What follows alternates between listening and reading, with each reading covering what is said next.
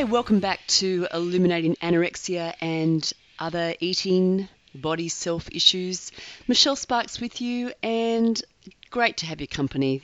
Just want to say I got pretty feisty in that last little episode, and you know what? I'm not going to apologize for that, although I can hear that I was really feisty.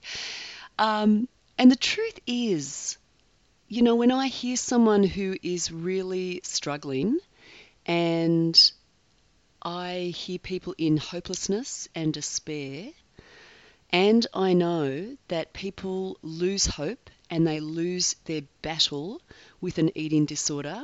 It has the highest mortality rate of any mental illness. I can't just not go a little bit harder at that point. And you can hear that I do have a faith. I have a faith dimension to my whole person approach to dealing with these problems. I am a trained health professional in the physical health arena and in the mental and emotional health arena. I've also done training and work in the spiritual health arena. And yes, I have come at that from a Christian worldview. Not all the time. That was not where I started at all. In fact, I really didn't come into that until I was about 24, but it was very much part of the foundation of my healing journey. And look, the bottom line for me is that truth is truth. If something is true, it's true. It just stands. You don't even need to defend it. It just works. So in my understanding as a health professional, in my personal experience, in my experience traveling into and out of an eating disorder, I have seen that there are principles that are true, like gravity is true. Whether I believe it or not, it will affect me. So the way I deal with my emotions, there are principles and truths about that. If I suppress and repress my emotions, that is going to come up somewhere in time. If I harbor unforgiveness or hate in my heart towards someone, that eats away at me. That has repercussions in my thinking and even in my physical health. I can't always, map that precisely, and there's more to say on these points, but all I know is that we are people dealing with life the best we can. We're all pretty much made of the same stuff. And we have different experiences and we have different foundations. People come from different foundational life experience. I was sitting in a dinner party last night, and one of the girls that I was chatting to, she was just talking about her husband having a nervous breakdown. And you could see even the reaction of the person that was joining us in the conversation. You can see people have different reactions to that information. People can feel afraid of mental health stuff. They can feel challenged by it. Oh, I don't want that in coming near me. But the reality is all of us are just simple human beings. We are made up of flesh and blood, spirit, soul, body. We have emotions, we have intelligence, we have a lot of different aspects of our selfhood, our personhood.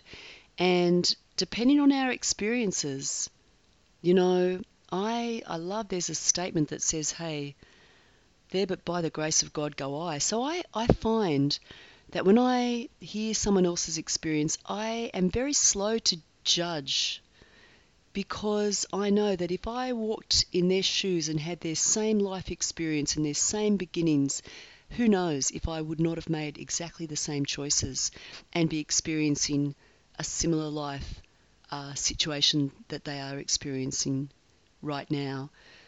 And why am I saying all that? Because in my last episode I got a bit feisty in the spiritual arena, but that is because I do know that people do lose hope, and they lose. I know people have lost their life in this battle. You may know that too. You may even be in that place today. And that's why I went perhaps as hard as I went in the last episode to say, look, there is a power in the love that created us, and there is truth. There's truth that just stands alone, and that truth is to do with our created worth and value. The fact that no matter what our experience has been, we are loved.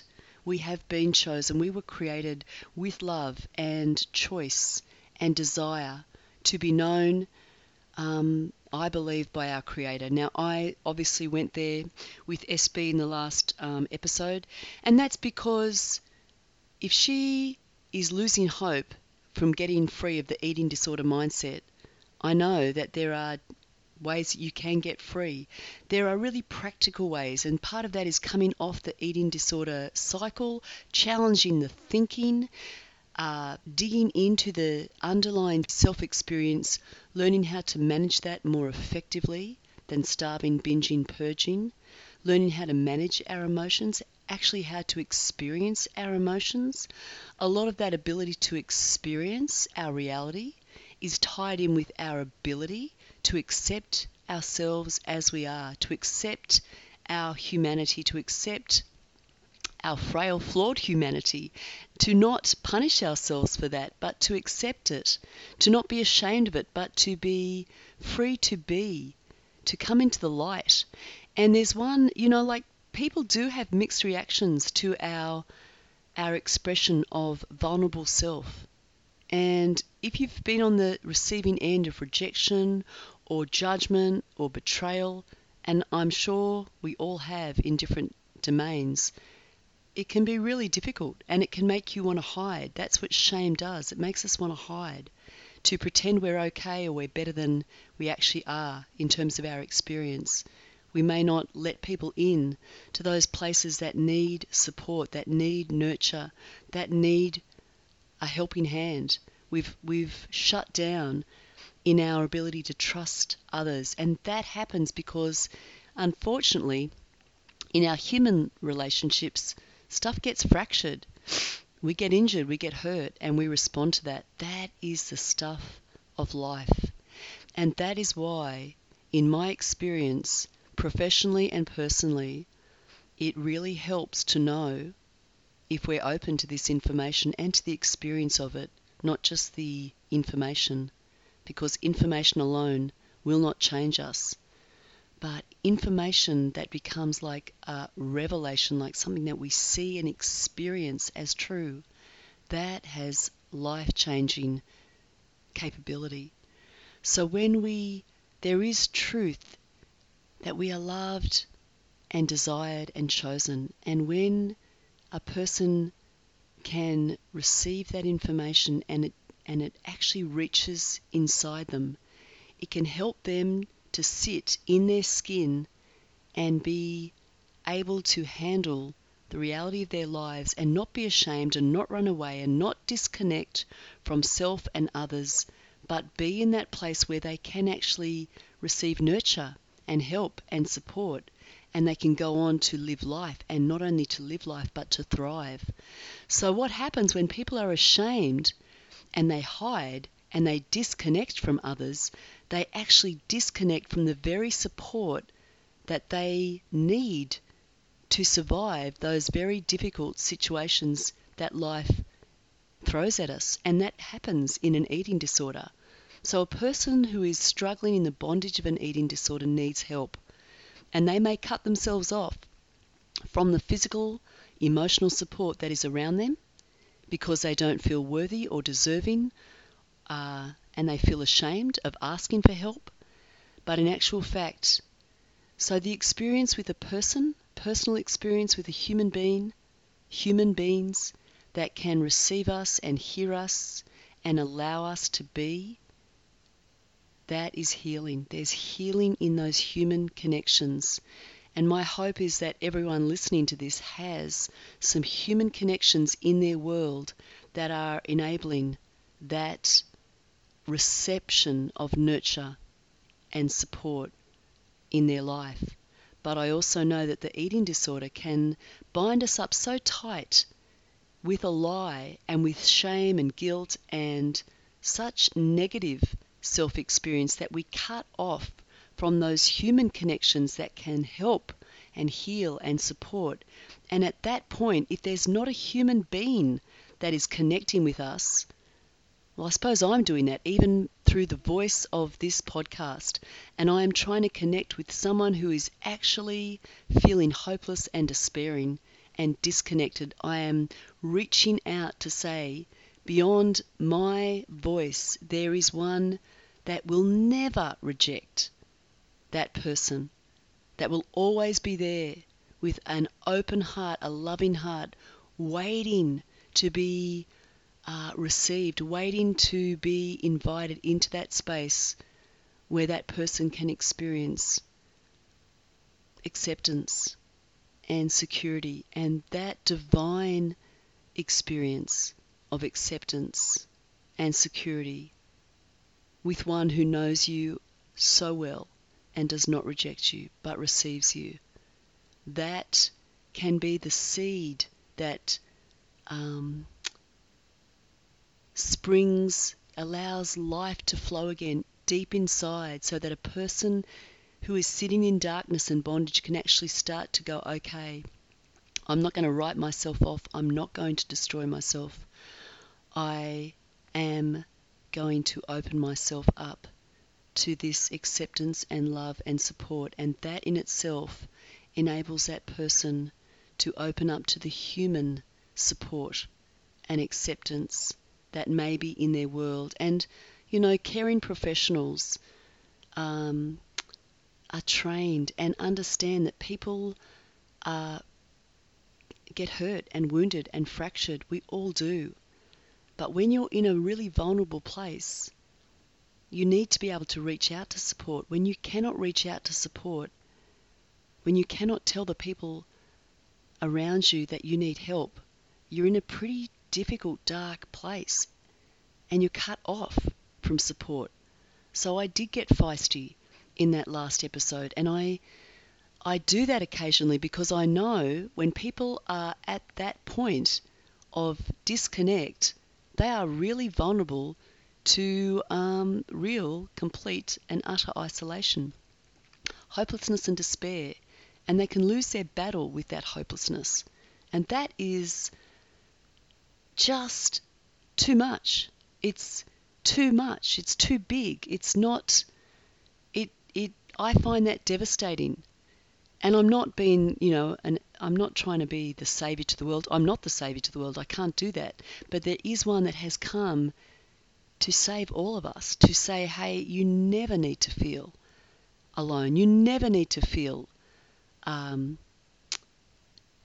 rejected, like you have no hope. There is always love, acceptance, and hope for you and for your future. Nothing is impossible for you. There is one who can actually give you that experience deep inside your heart that can help you stand when you feel like falling, when you feel like going through the ground, 6 feet under. There is hope, there is help, there is love, there is acceptance. And the power of that can enable you to open up to the human connections and support that will help you as well. And even when there is not that support immediately around you, you don't self-destruct because you've got enough love and acceptance inside you. You've got enough substance of that inside you, that divine connection, to hold you steady until you can meet up with people that are safe and you can open up and you can receive acceptance and support. And it was a really telling experience even last night with in this conversation. We're all health professionals, and so to hear this health professional talk about her husband's experience and watch the reaction of another health professional, it's people have different capacities to receive information without judgment and without rejection of the person delivering that information. And if you're in a vulnerable place and you're needing help and you reach out and you receive rejection or judgment, it shuts you down and it's very difficult for you to deal with. And that's why I was saying in that last episode to SB and to anyone else who is in that space of utter despair, of getting free, of hopelessness, of shame, of not wanting to reach out or tell anyone what's going on. That's why I go there and I say, hey, apart from my voice, there is one who sees you right now, loves you right now, will not reject you right now. And you can experience that love and that acceptance just by opening your heart to that one who's created you with love, to experience love, to know love. And even though you may not have experienced that, or you're struggling in your current situation, that love can come inside you. It really can. That love is personified in the God that has come to earth and, stretched out his arms on a cross and said, this is how much I love you. There's nothing I would hold back from you. I really love you. Don't let your religious upbringing or ideas or stereotypes block you from receiving the love that you were created with and designed to experience, that can hold you tight and hold you fast and keep you steadfast and keep you upright in the very dark passages of life. And there are dark passages in an eating disorder, but there is light and there is help and there is love that can come on from the inside. It's there for you. You were created with it. It actually lives inside you. Just open yourself up to it. That God, that light, that love has a name, and that name is Jesus Christ. I'm just telling you what he said, what that God who came to earth said. He said, I and the Father are one. So, yeah, I don't ever impose my beliefs on another, because I don't think you can do that. But hey, when I hear someone battling in a desperate place, I cannot not share this information, because I know it can save lives. And if you're in that place today, I'm just saying it again. The teaching I have, the 4x4, is a holistic approach. The spiritual dimension is just one dimension of that. It's like a foundational dimension of that. And I give that, but I leave it open for you to put it into your own frame, to take it or leave it. It's just one aspect of, so if there's 16 actionable steps, it's one aspect of each of the 4 keys that I believe is really critical, but you may not see it that way, and I respect that. And you don't need to take it on board at all. But I do know that if you're in a desperate place, this is information. It's not just information, it's truth and experience that can actually be the seedbed of real healing and change. It doesn't negate the other things. It actually provides a foundation to build upon, a sure foundation, so that you can actually stand in the difficult seasons of life. Love to hear from you. Love your feedback, questions. Really happy to dialogue. I'm really happy to dialogue further about these things. I didn't always think this way. I didn't know this information. I didn't know this, but I know it now, and it's life-changing and it's healing. And so travel well. I'm going to come back in just a moment.